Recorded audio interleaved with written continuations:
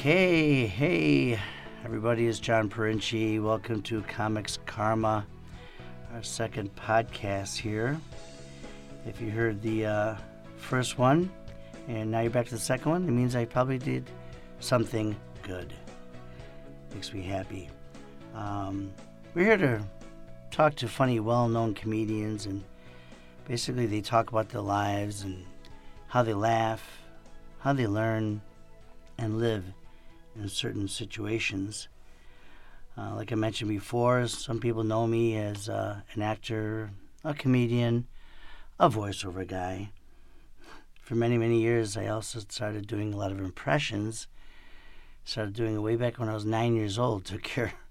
Used to make fun of the students and then the people in grade school and high school. And, of course, I got kicked out of the library when I started doing Captain Kirk, Connie, things like that, back in the 70s. And, Captain, what are you talking about? Got that. Actually, one of the first impressions I ever did on stage is Sylvester Stallone. It just started coming out of me. Started because Rocky was very big back then, and Rambo and so on. So I said, "Can I do Sylvester? Let's see."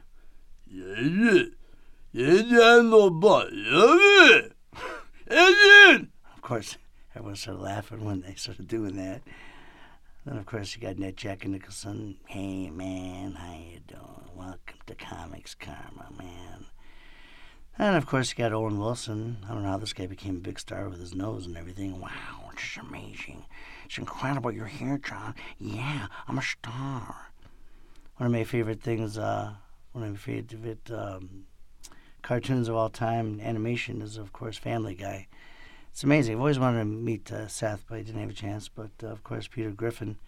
"Yeah, Peter Griffin for the Family Guy. Here we are. Karma, yeah."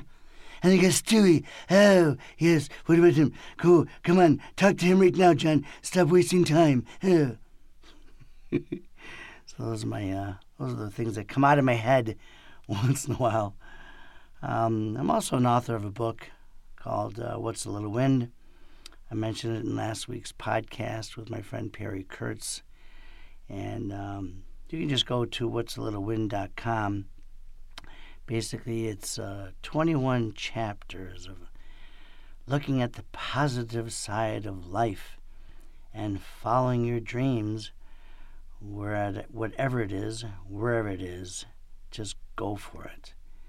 And that's the whole message behind my podcast. And that's why I'm very happy to have my second guest here. And it's, this is called Comics Karma, and I'm telling you, this is karma. I just met Danny just a few days ago at Dimples, of all places. That's right. Doing karaoke, And we started talking, and then he told me about himself. I just looked him on YouTube and saw his thing. He showed me one of his commercials and things. I go, man. And we started talking about it from some really cool stuff. And I said, "You know what, Danny, I got to have you on my show. This is pretty amazing." A very popular comedian. He's been on Queen Latifah, 2020, many others. So please welcome. Oh, I wasn't actually on 2020. I don't know where that came from, but what is it? I saw something with 2020. I was on The View. I was on The View. Yeah, I guess hosted The View. Yeah. But we'll talk about that. I'm jumping ahead. Jumping ahead. Okay. See, I got ADD, so I'm all over the place, man. Anyways, welcome, Mr. Danny McDermott. Oh, now's when I'm supposed to come in. Hi, yeah. How you doing? How you doing? I'm doing good. It's good to be here. Obviously, you're Irish, right, Matt? Danny McDermott. Daniel Patrick McDermott.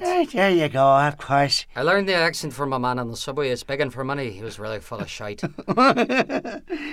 It's funny. For last Halloween... Give me a quarter, will you? Please, Danny, please. There you go. It's funny. For last Halloween, I didn't have a costume. Uh-huh. And so I went to this industry party, and I just did the Irish accent the whole time. Uh-huh. And I was like, "Yeah, I'm Daniel. Actually... I got the Irish accent because this is my costume. It's the Irish accent. It's my costume. I'm Samuel Beckett." Let me tell you, I can't... all of the things I had to think of to write that shite. Yeah, shite, exactly. and this girl, let me tell you, the whole night I did the accent. And I never left the accent the whole night. And there was this girl following me around, really cute girl. And she was like, I know you're really from Ireland. I go, no, I'm not. I'm from Albany, New York. I'm not going to lie to you. I'm telling you, this is my costume. My accent is my costume. She goes, I've been to Ireland. I know. It's a real Irish accent. You're lying. And I said, well, you believe what you want to believe. This is just an accent. I'm putting it on. You then, you know what happened? She jumped me. She texted me. She goes, meet me out front if you want to make out. I walked out front, bam. She was all over me. Oh my God. I'm telling you, the accent, if you can hold an accent for a whole night, you're probably going to get laid. You probably at least make out with a girl. Oh my God. Did you go through and say, I want you to be my lucky charm? I didn't go the cartoon Irish. I went the... come on. Let's make out. Let's make love now. Ooh. Yeah, they don't want to make love to the leprechaun from Lucky Charms. Exactly. They want a real Irish guy. Yeah. Let's take a shower with some Irish Spring. Woo. That's funny, man. I know. I love doing accents too. It's crazy, especially out in L.A. You got the Armenian accent. Let's go. What? Look at what you talking about. Or the Indian guy. Come on, let's go, Danny. I can't believe it. Oh my God. No, that is a tough one to do. That's a tough one to do. I'm getting chicken curry on the bone. We're gonna get sued. I know, really. Well, you are. It's your podcast, so. This is all about, man. What do you get? So tell me a little bit about yourself. You said you mentioned you're from Albany, New York. Yeah, I'm from Albany, New York. I'm from Rochester, New York, so only a few hours away from where I was you're raised. about, I want to say 3 hours from Albany, about 3-4 hours, 3-4 hours? Yeah. I went to Alfred University, but we'll get to that in a minute. But I'm from Albany. I grew up there. Actually, I grew up in a small town outside of, till I was 4, Furbush, I think it was called, And I grew up from up till I was 4. We were next to this creek. We had a house next to a creek. I call it creek. It's creek. I was going to say creek, but we all used to call it creek. You know what I mean? Like cricket, we're Hicks, and at least my mother's side of the family. But they're great. I love them all. Right. But we were country folk for the most part.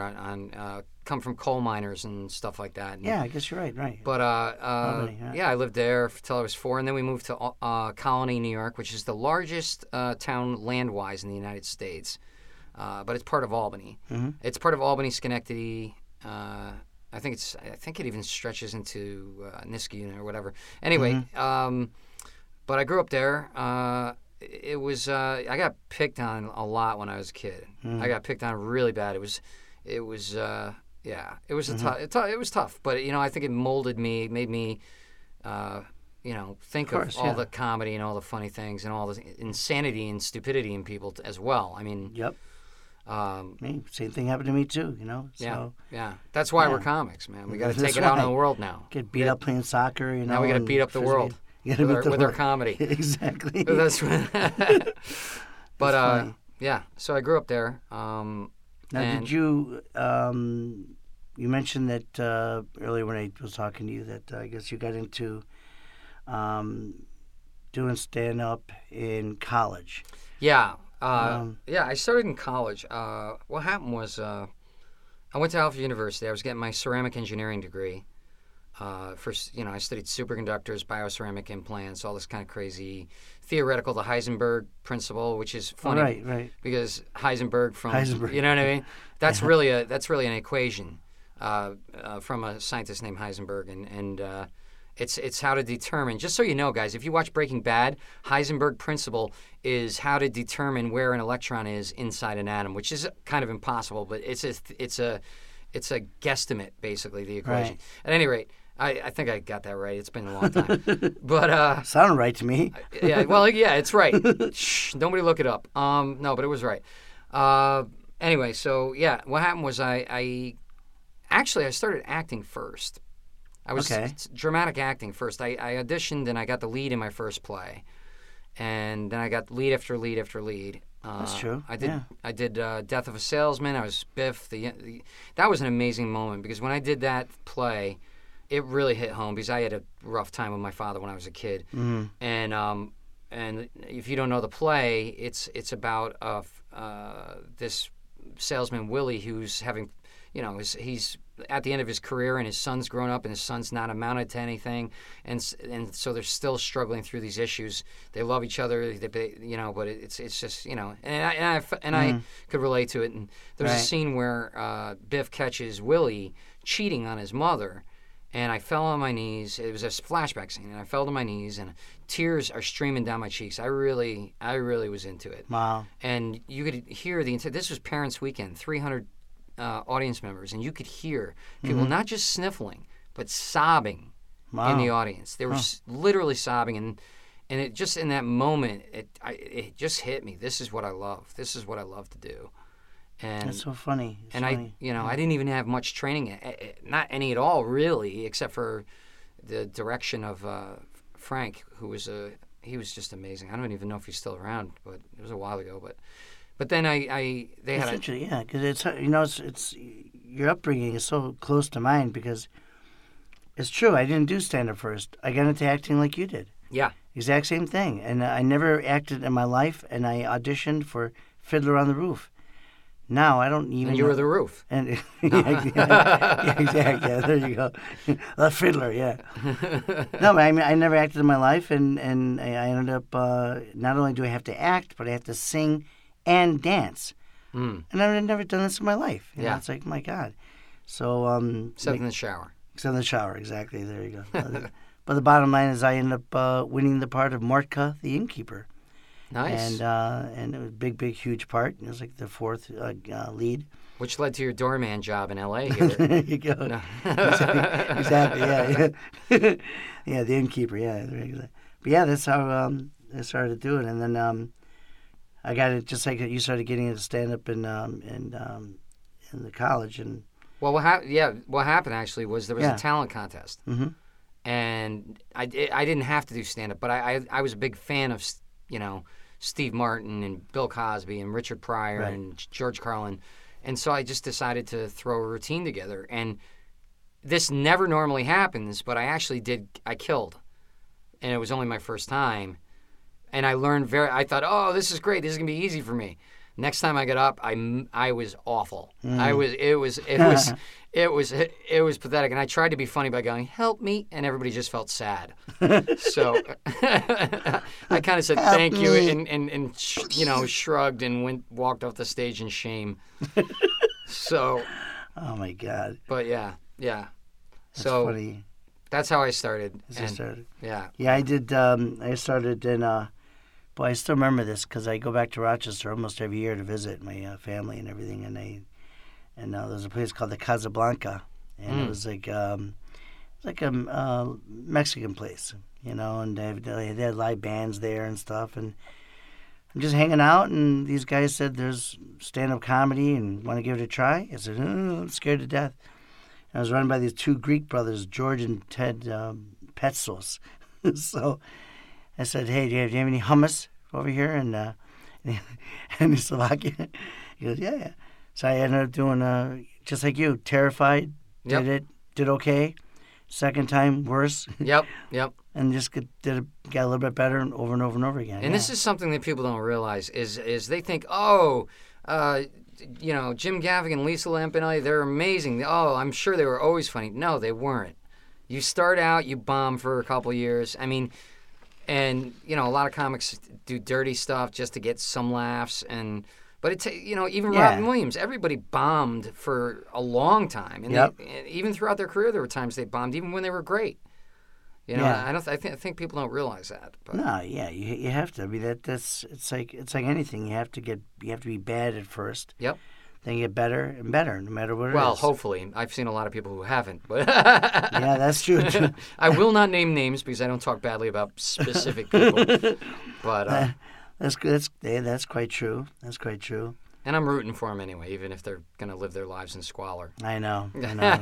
Trust me, I look at some of these guys like, really? Which may be us. Have you really been doing this for 25 years, 20 years? Oh, my God. This is crazy, man. Yeah.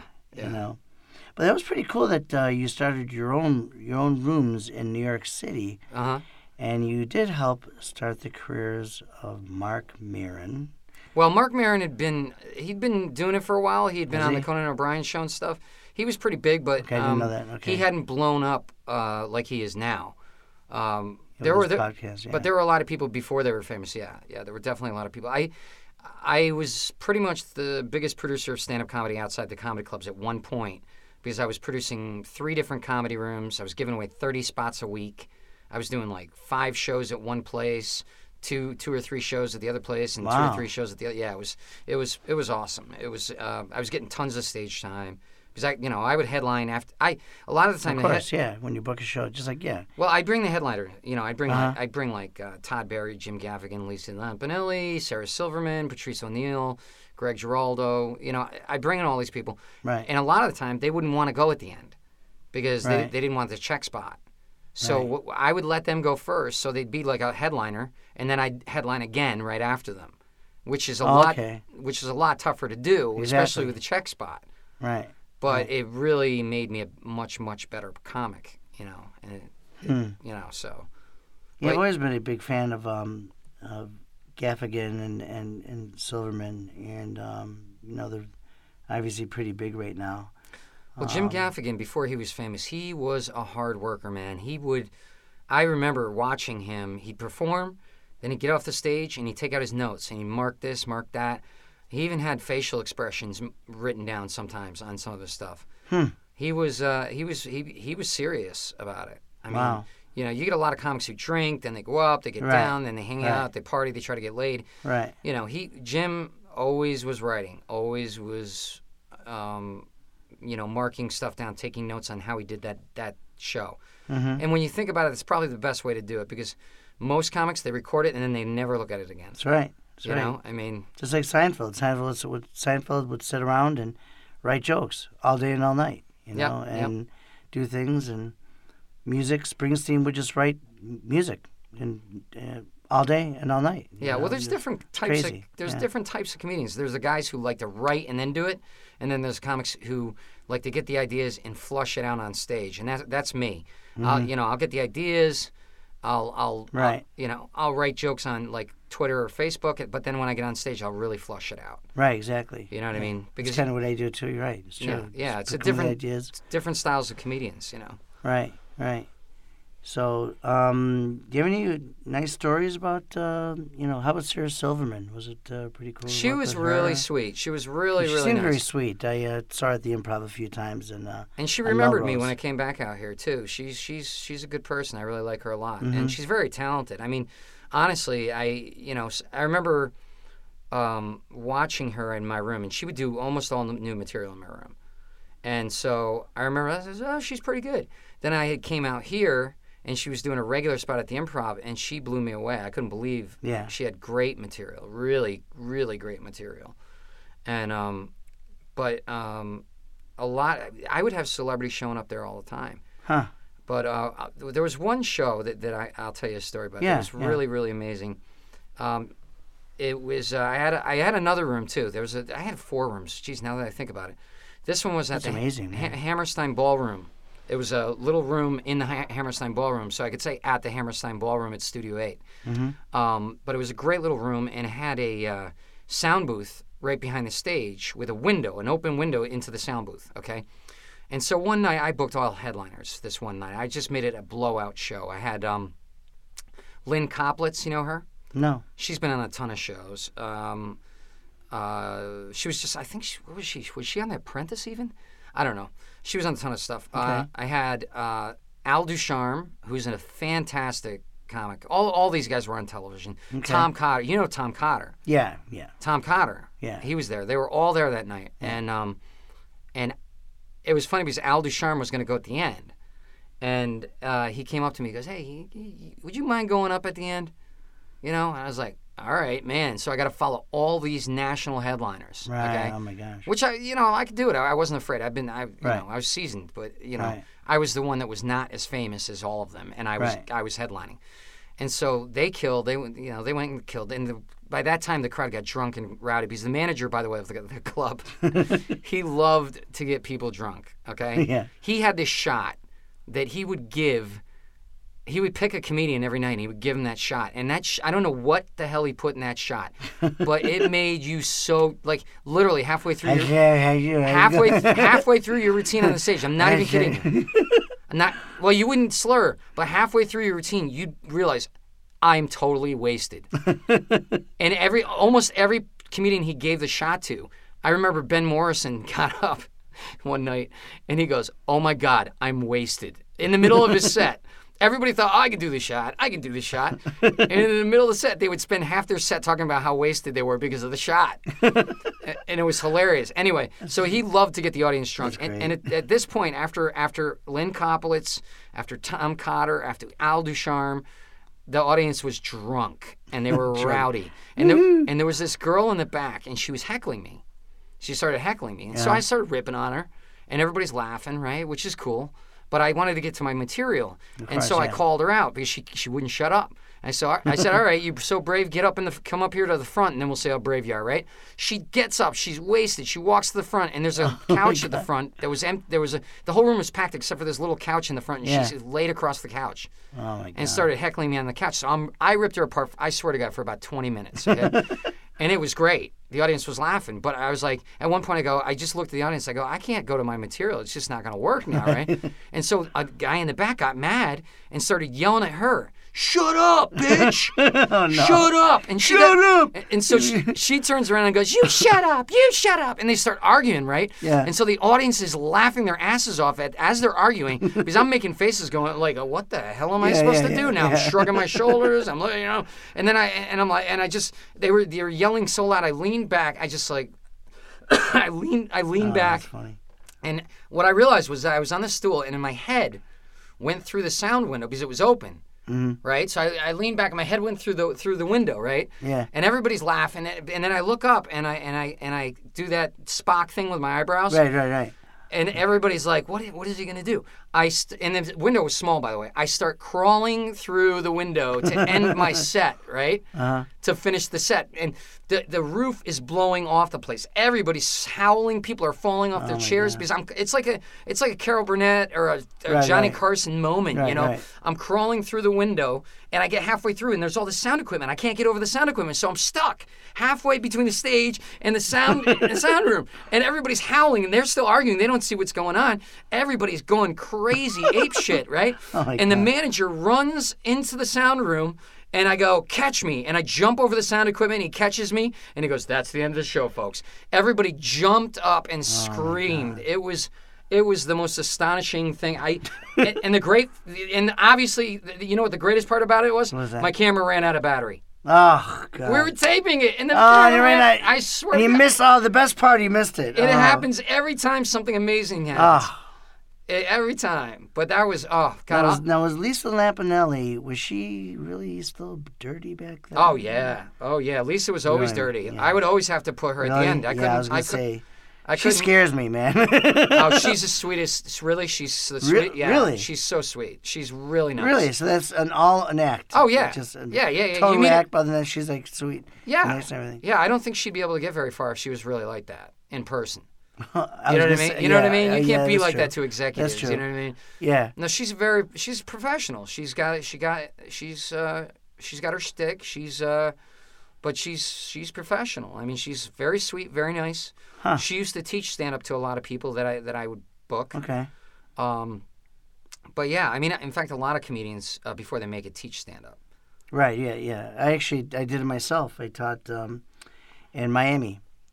We did comedy traffic school, so I taught that. Yeah, there you go. Yeah. There you go. Did that for 2 years. So you know Bert Topletsky? I've heard of the name. Okay, I think he started it. I don't know if it was here. He started it somewhere, whatever. Yeah. But that's pretty cool that you started with that. Of course, Sarah Silverman, she's a huge star. Very funny movie, A Million Ways to Die in the West.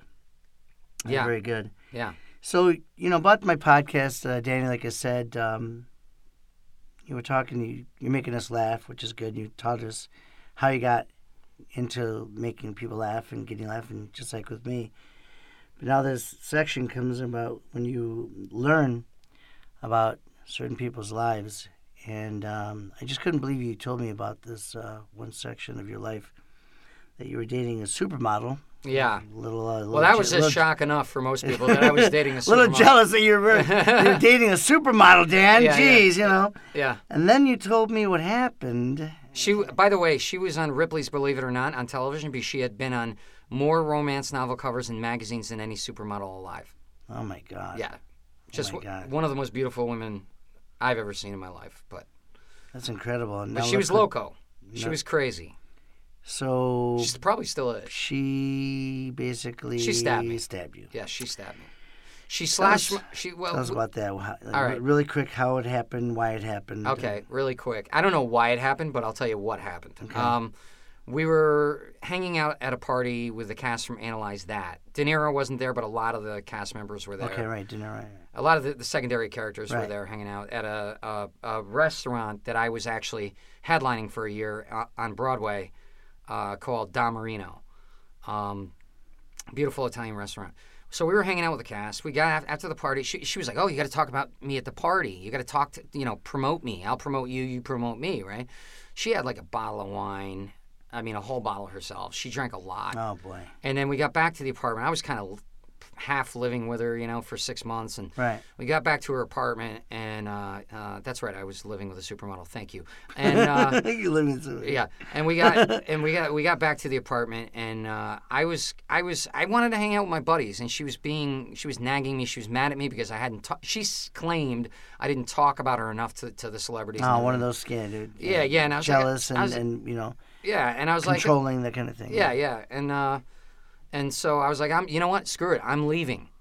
And I got really upset. I was thinking about breaking up with her just for that moment. Obviously, the next day I would have begged her back. But right. Be supermodel. Come on. Right.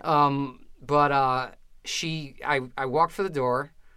But, that's not true, though. I got to say one thing. If someone pisses me off, I don't care how hot they are. If I think they're a jerk and I can't deal with it, I can't deal with the daily abuse, I don't care. I'll leave. Right. And I was to that point, and I went for the door. She grabbed a steak knife off the counter, and she slashed my arm right there. You can still see it. You see that scar right there? Oh, my God, you're right. Yeah. She slashed it with a steak knife. I never... It was the adrenaline was pumping. I literally split open almost all the way to the muscle. You could see the fat. You could see, it was dripping blood. And I go, do you realize what you just did? She goes, shut up and pick up the garbage. Shut up and pick up the garbage. Yeah, because she slashed your arm. We knocked over the garbage can. Great. She knocked over the garbage can, or I knocked it over when we were arguing, whatever. There was no violence or anything, but that was violent. There was violence on her part. I would say so, yeah. There was no violence on my part, except maybe I might have accidentally, knocked over I don't know if it was me or her, whatever. I don't know. I could have been trying to take it out for her and the bag broke. I don't remember. But I grabbed, at that point, I grabbed the knife out of her hand. I threw it on the ground. I was honestly, I don't want to hit a girl, I figured I'd get rid of the knife. I picked her up by the shoulders, threw her on the bed, and I went for the door. That's when she grabbed another knife that's why I hate knife sets, because there's so many friggin' knives there. She grabbed another knife, and she stabbed me in the back as I was at the door, like in my back, near, like this close to my kidney. I found this out later. I'll tell you that in a second. But she stabbed me in the back, right? And I kept trying to open the door anyway, because I wanted to get the hell out of there. Right. And then she just wiggled the blade inside me, and I go, oh shit. Oh my God. Yeah, I was like, oh man, I gotta stop. She wiggled the blade inside. She did, and then she grabbed me by the hair with the blade inside my back and walked me back into the room. I go, okay, and she walked me back into the room with the blade inside me, and then she pulled the blade out and said, now pick up the trash. Okay, like it was nothing. I'm like, are you freaking kidding me? You have a blade inside you, grab you by the hair, pick up the trash. Yeah, like that's the most important thing going on right now. Right, yeah. And so I trash smells. Take it out, Danny. Come on. I pushed by her. I went for the intercom at that point, right? And I grabbed the intercom, and she swiped the knife near my face and grabbed the intercom thing out of my hand. And as she was bringing it down with her hand to smash it against the wall, I screamed, "Call the police!" And then she smashed it and broke it. And so at that point, I was like, oh man, this is crazy. I either have to knock her out or I have to trick her. So I got down on my hands and knees. I started picking up the trash. She goes, okay then, right? And she goes to the counter. She puts the knife down. She walks over to the bed, starts picking up clothes. And that's when I was like, bam, I'm out. And I got out the door. She chased me. She tried to grab me and pull me back in as I got out the door. Weren't you bleeding and stuff? Oh, yeah. Of course I was bleeding. There was a bladed knife in my back. I was going to say, yeah. No, I don't bleed. I'm Superman. I was going to say, and you're running down there bleeding and everything. The knife in your back. I go downstairs. I'm out of my mind. The cops are already there. Oh, okay. Cops are already there. And they go, just sit down, relax. They saw the blade, that I got stabbed in the back and all this kind of stuff, literally. Yeah. And they go up, and apparently they told me, she put a knife in my bag and tried to tell them that I was trying to hide it, and I attacked her first and all this stuff. And she goes, you got to look in his bag. He's got pot in there. He's got blah, blah, blah. She put stuff in my bag, whatever. Oh. And you know what the cop said to her when she told him? He goes, no, screw you. You stabbed him in the back, bitch. Really? We're not gonna look in his bag. So cops actually went on your side. Oh, they were on my your side. Absolutely. Instead of the woman's, which is always 99% of the time. But she was the woman's side. It was obvious. Yeah. She wasn't injured. It was obvious. I didn't touch her. Right. It was obvious. She stabbed me in the back. In the back. Amazing. You know what I mean? Bottom, so and obviously got better and well, she got arrested, and then she got bailed out of jail by the president of a giant jewelry company. Oh, that's right. Of course, because she had friends, and then they automatically put a restraining order on her. Wow. Yeah, and she tried to hold my laptop, and I kept calling her. I said, I want my laptop back. I could have sued her and everything, but I was just like, I don't want to deal with it. But she hinted at a hitman, whatever. I don't know. I didn't want to take any chance. I don't know. I know what she's capable of. So, but hey, Danny, is that you? Huh? You want another freaking knife in your back? Exactly. Yeah. Here's the crazy thing. When I went to, she finally, because you know what I did? I called her up. I said, I left a message. I said, if you don't give me my laptop back, I'm bringing the police report to your modeling agency. Oh, and I'm going to hand it to your agent. Right. And they're going to see that you stabbed me, and got arrested. And she goes, no, you can't do that. You can't. She left messages for me. You can't do that. You can't do that. I'll give you the laptop. I'll leave it with my landlord. I went to her landlord's place. Guess who was waiting there for me? She was. She had a restraining order on her, but she didn't care. She begged me to get back with her. She's like, oh please, we can work this out. I love you. I miss you. Blah, blah, blah, blah. I'm like, are you... I didn't even have to ask. I'm like, no way. Actually, I pretended, to be honest with you, she started to grab me and started to get crazy again. I was worried she was going to get into the stabbing mood again. Yeah. And so I was just like, okay. And I kissed her like I actually wanted to be with her. Yeah. And I got out of there and never talked to her again. Actually, and then I had a private investigator call me. She apparently she accused a bunch of guys of rape or something. Right. And it was, this poor innocent guy was, she was accusing. And she goes, will you testify? I said, fuck no, I won't. Can I say fuck? You said it. Okay. We'll cut it out. I was like, hell no, I'm not going to testify. You can bleep that. I was like, hell no, I won't testify. I'll give you the police report, and then I never want to hear from her again, or you. And she goes, okay. And she took the police report. So that's my... I thought that was bad. I mean, yeah, it's a lot worse than what happened with me. I mean, nothing really physical, but some guy basically ripped me off of $1,000, and we were friends, and in a telemarketing room, get to meet, and I ended up becoming friends with him, hanging out after a few weeks. And bottom line is, I let him borrow $1,000, and he never gave it back to me, so I went back to get it. He's there with a bunch of his guys, drinking, smoking. Oh, wow. Yeah, and I parked my car. It's right next to the, on top, south of Ventura Boulevard in the valley here, way on top of the valley. So I hang out, and I'm talking to him and said, hey, I want my $1,000 back. And he goes, yeah, later on, we'll try to work it.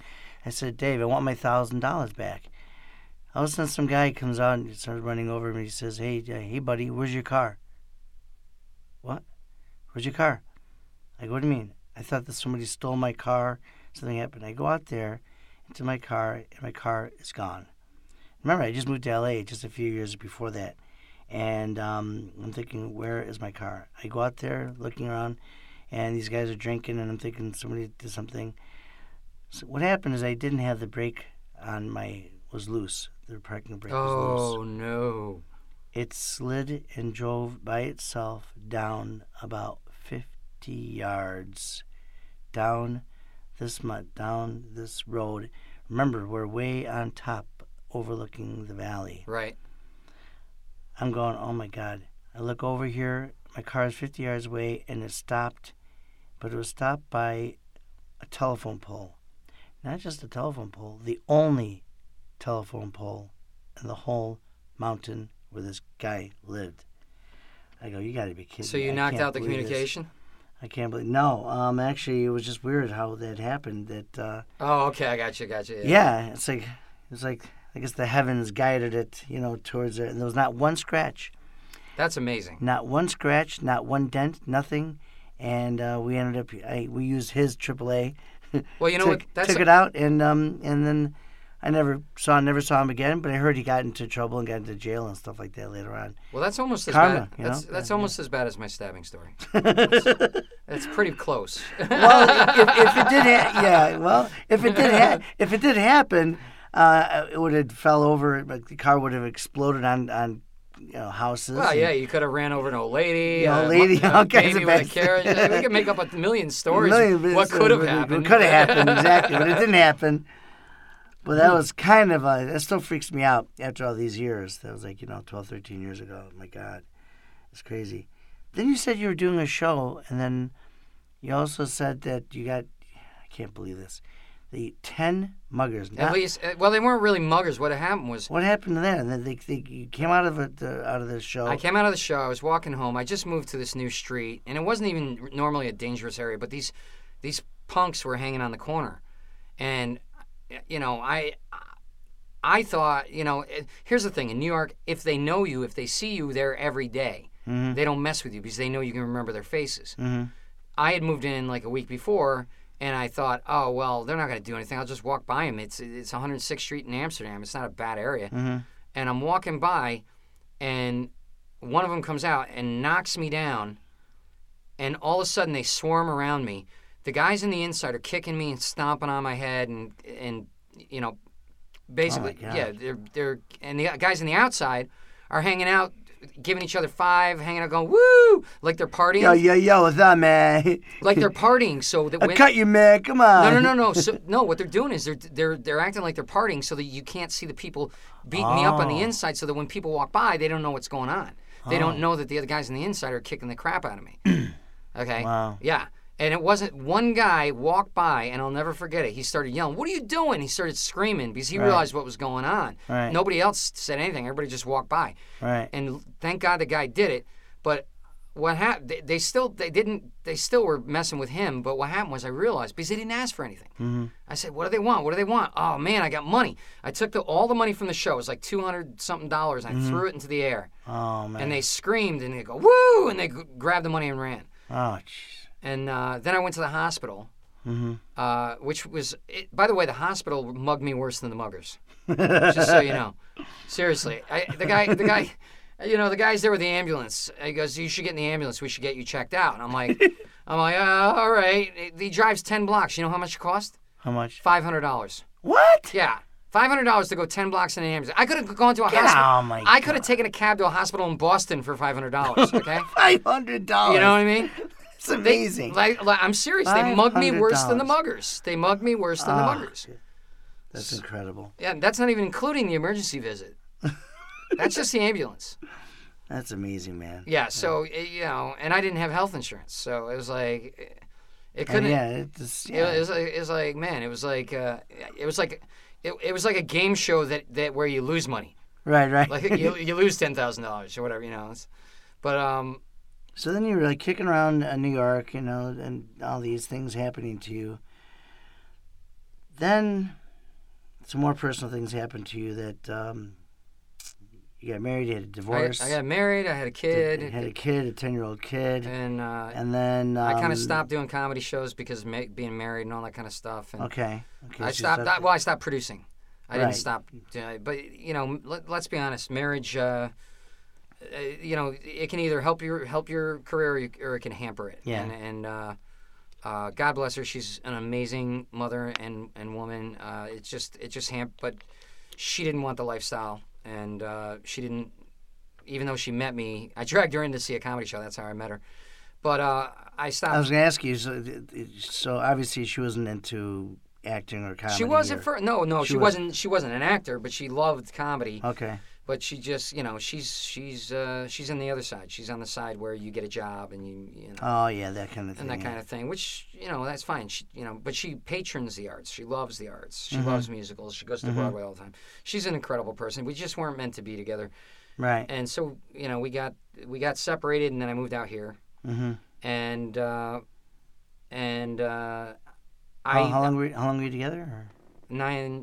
10 years. 10 years. Yeah, wow. 10 years, yeah. Okay. Something like that. 9 years.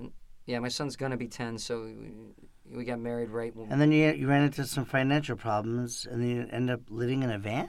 Yeah. I moved out here. Yeah, I had... Out here in L.A.? Yeah, what happened was I didn't have a lot of money, obviously. You get separated. Of course, I came out here. It reminded me of Chris Farley, living in a van by the river. You have no idea how much I hate that right now, because everybody said that. Every single person really? said, every Okay. single human being that heard I lived in a van said that. And they all thought they were the first person to say it, and they all laughed. I know. It's the first thing that came to my mind when you told me. It's like the poor guy named Lou Lipschitz. Did birds shit on your lips? Yeah. Everybody says the same joke, and they think it's right, you know what I mean. Right. And it's but I had a couple. I had a great experience with one guy. Let me stay in his place for free for like 6 months. Good buddy. Then I had to move out. He was moving, and I had to move out. Mm-hmm. Then I went with this other friend of mine that wound up being. I don't want to talk about it, but he wound up being crazy, and we're not friends anymore. Mm-hmm. And so then I moved in with these guys, who I met through a celebrity. So I thought they'd be cool. And are you allowed to say the celebrity's name or no? No. No, I don't want to say his name. He's a good guy. I don't want to. Okay. He's had enough bad press in his life. He's a good guy. Oh, okay. And it wasn't his fault. But I met these guys, and oh yeah, we got a place in Venice Beach. We got a room. It's all yours. Blah blah blah blah blah. And I get there, and I get out of the car. I got all my stuff. I get there, and these guys are walking with no shirts on, flip flops, drunk off their ass. No. They're like hugging me. Hey, buddy. Hey, we saw your YouTube videos, man. We're fans. It's going to be great. You're going to love it. Hey, by the way, the bikini model that was living with us broke a flower pot over his head and got arrested. So she's not living there anymore. And so you got your own room now, man. Yeah. And I get Dude, come on. Look at this, man. All right. So already I thought there was a couple of red flags, possibly, at that point. Yeah, exactly. And I got in there. There's no furniture. There's another red flag. Oh, geez, no furniture. And by the end of the night, the guys... Nothing in the refrigerator. Except for... beer. Except fish sticks. They had fish sticks. Fish sticks. They had fish sticks.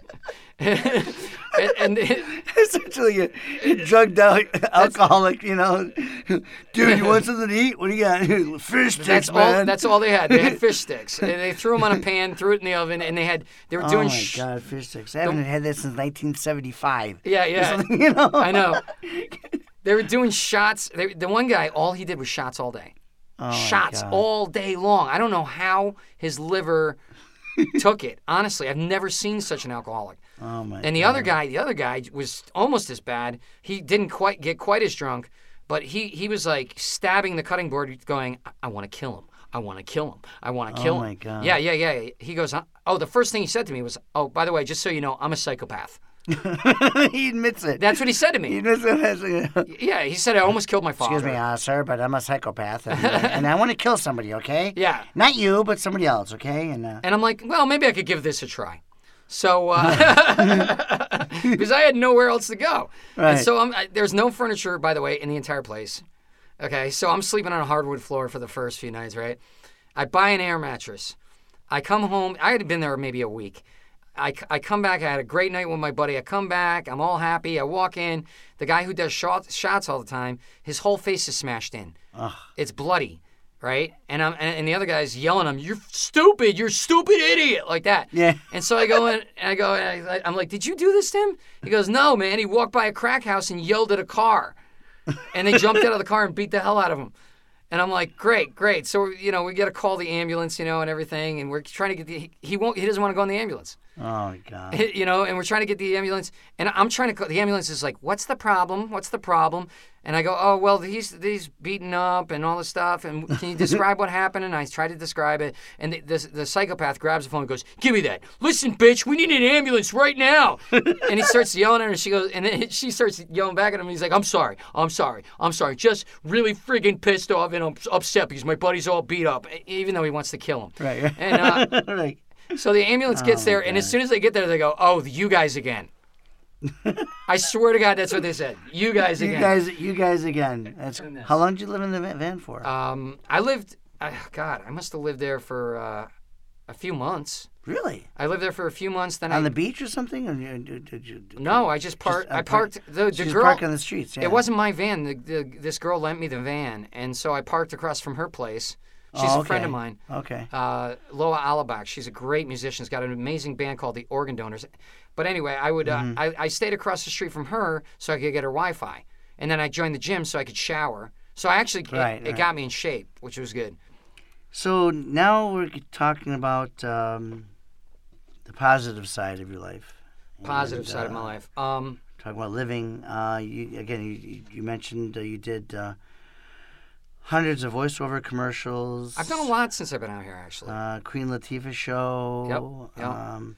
But since I've been out here, those were all in the past. I did a lot of stuff in the past, you know what I mean? Mm-hmm. But since I've been out here, I did a National Wells Fargo commercial that was out. That's right, yeah.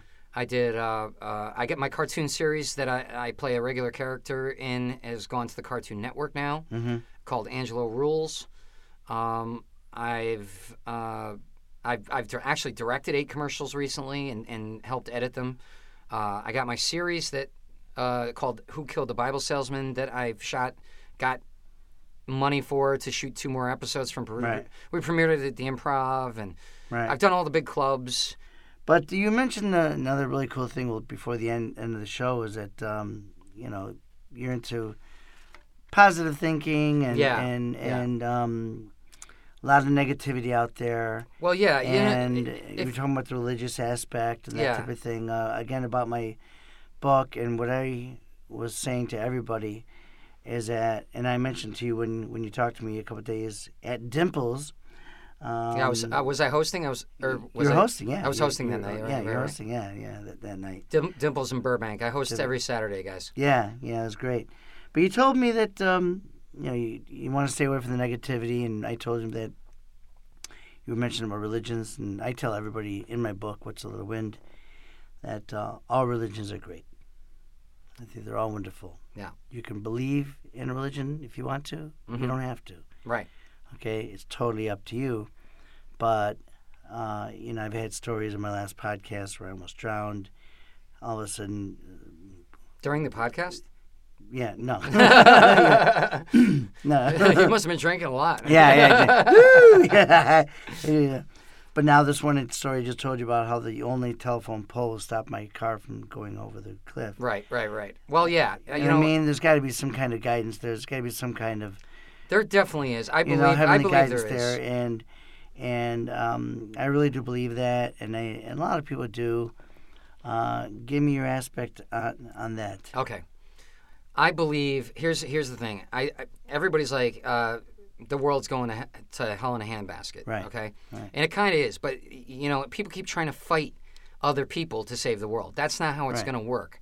Okay. In my opinion, the only way to save this world is for each of us to start thinking about trying to focus on positive, do good deeds, do positive things. I know this sounds altruistic, it sounds idealistic, but I'll tell you something. I saw the movie What the Bleep Do We Know? It's a movie about this kind of thing, how you create your own destiny and all this stuff. And I know a lot of people don't believe it. They do this, but they do this experiment. They talked about this Japanese guy who did this experiment. He labeled bottles of water: love, peace, serenity, happiness. Then other bottles of water, he would write the words hatred, sickness, death, murder, whatever, all these negative words. And the next day, after I think partially freezing the water or something, he looked at the crystalline structure of the water the next day of each of the bottles, and the ones with positive words formed beautiful crystalline structures. The ones with negative words formed ugly amorphous structures. Now, people debate this experiment, which of course they're going to do that. I don't know if it's true or not, but I'll tell you what I did. I had an epiphany. I said, I'm going to test this theory with myself. We're mostly water, right? Yeah. I'm gonna imagine that I got an imaginary Post-it note on my brain all the time with one word: love. Okay. Once I did that, I stopped. I stopped being my own worst enemy. Instead of walking into a new comedy club, and go, oh, they hate me because I'm taking their spots, and which they do. Right. You know. Right. And instead of worrying about that, I go, wait a minute, I'm thinking love. It's not my problem. It's their problem. So I didn't even. Right. When you're thinking that word, you can't possibly be doing anything wrong, unless you're stabbing someone while you're thinking it. Right. Right. Okay. Right. But I mean, if you're just thinking the word and you're like a supermodel. and you're yeah, right. And that's lust. But if you're thinking love, you know, you can't get on your own case. You can't say I'm a bad guy because you're thinking the word love. How could you possibly be a bad guy if you're thinking the word love? Correct. So it's amazing how it simplified all the self-help for me, because I literally all my fears, all my stuff would go away because I'd say, wait a minute, what's the solution? Think the word. Imagine the word in my head. And it's not like I had to feel it or anything at first. I just imagined the letters in my head. Right. And then the seed grew and it grew and it grew. And I've told other people about it. Only people who will listen usually. Right. But it makes a huge difference. Listen, yeah. And this leads into what I was saying before. If people focus on positivity, Facebook kind of gives you waves of negative things, and people argue and they fight each other over it and all this stuff. Yeah. And then they send waves of positive things. So it just shows me that they're testing to see how much they can control the population through the media. And a lot of people respond to negative things on Facebook and Twitter and and the news and all that. And most of it's lies. You know, and lies and most of it's lies. You know, and they can literally, they're testing to see how they can destroy celebrities or destroy people's careers with this media. I mean, and so it's like, why? Why do you want to do that? I mean, because they want to control people. Right. And so my proposal is for everyone, if you would don't argue with those people. If you glance at those things and you start to get an anger feeling, move past it. It's all lies anyway. Don't even look at the good things. Look at the positive things. Focus on the good. When you're walking around, don't focus on the negative stuff people are doing. Focus on the good things you see people doing. Yeah. Think about good things you can do. Okay. And what happens is, and look at other people's lives and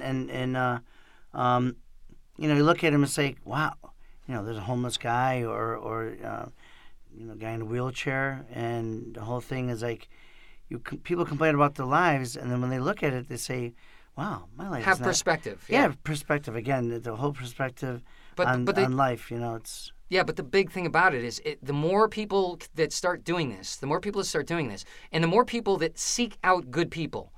People are like, how do you schmooze? I don't schmooze. I go out and look for good people.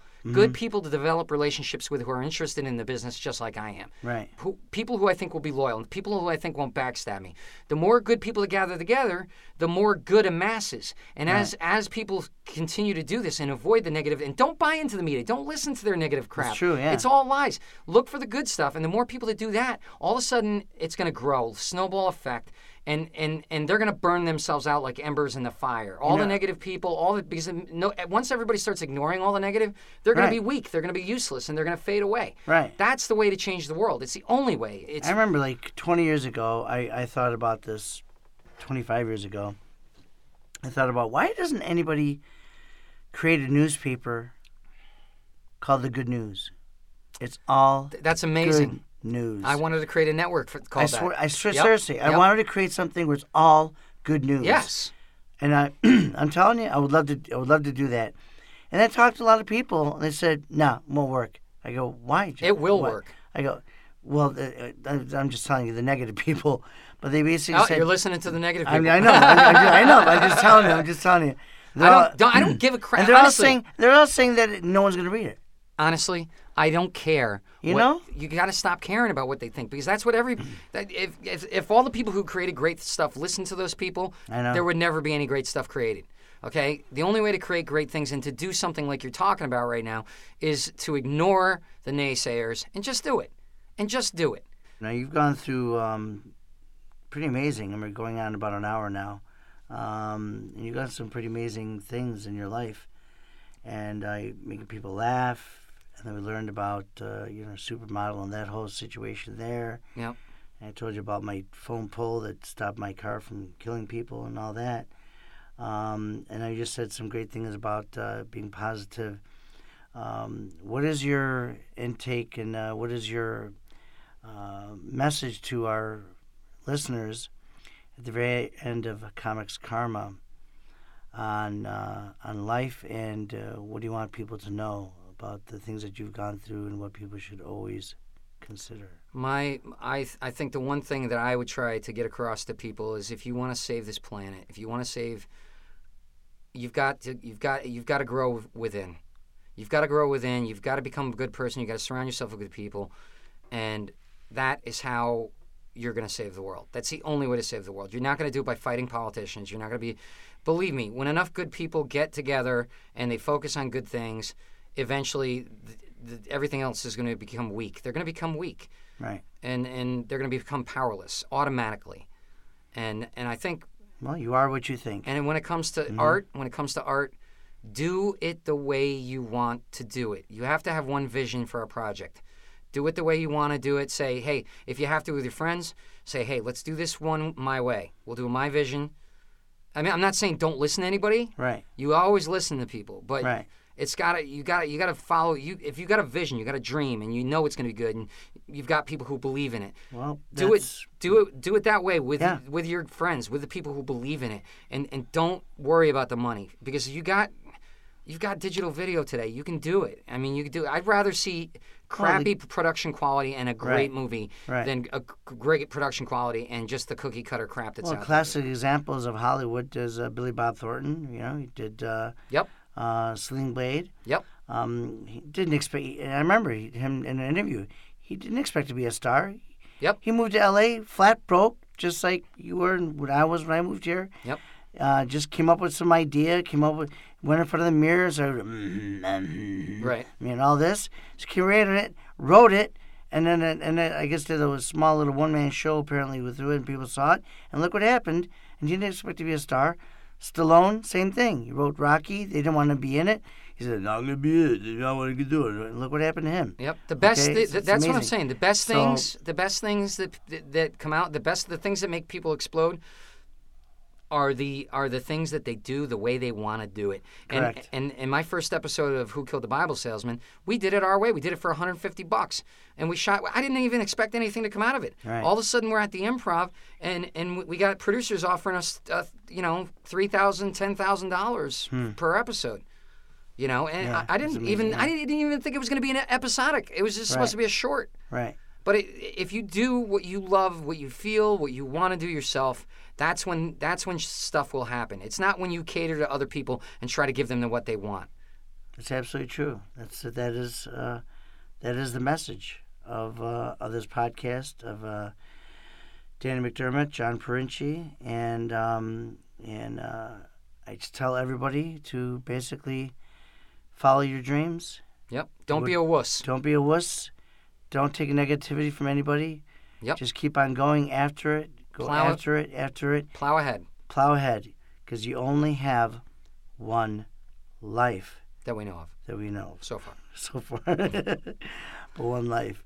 But that was great. Thank you very much. Again, thank you very much for Dan McDermott for being here. Thank you for having me. Really great stories, man. I really appreciate it. It's fantastic. And, it's amazing I met you 2 days ago. Now you know my whole life story. Well, see, that's again part of karma. I was supposed to meet you. There you go. And I haven't been to Dimples in over 6 months. Seriously. But thank you again for everyone for listening to, again, Comics Karma. And we'll see you next week. And again, follow your dreams and never be negative and keep positive. Thank you so much. God bless.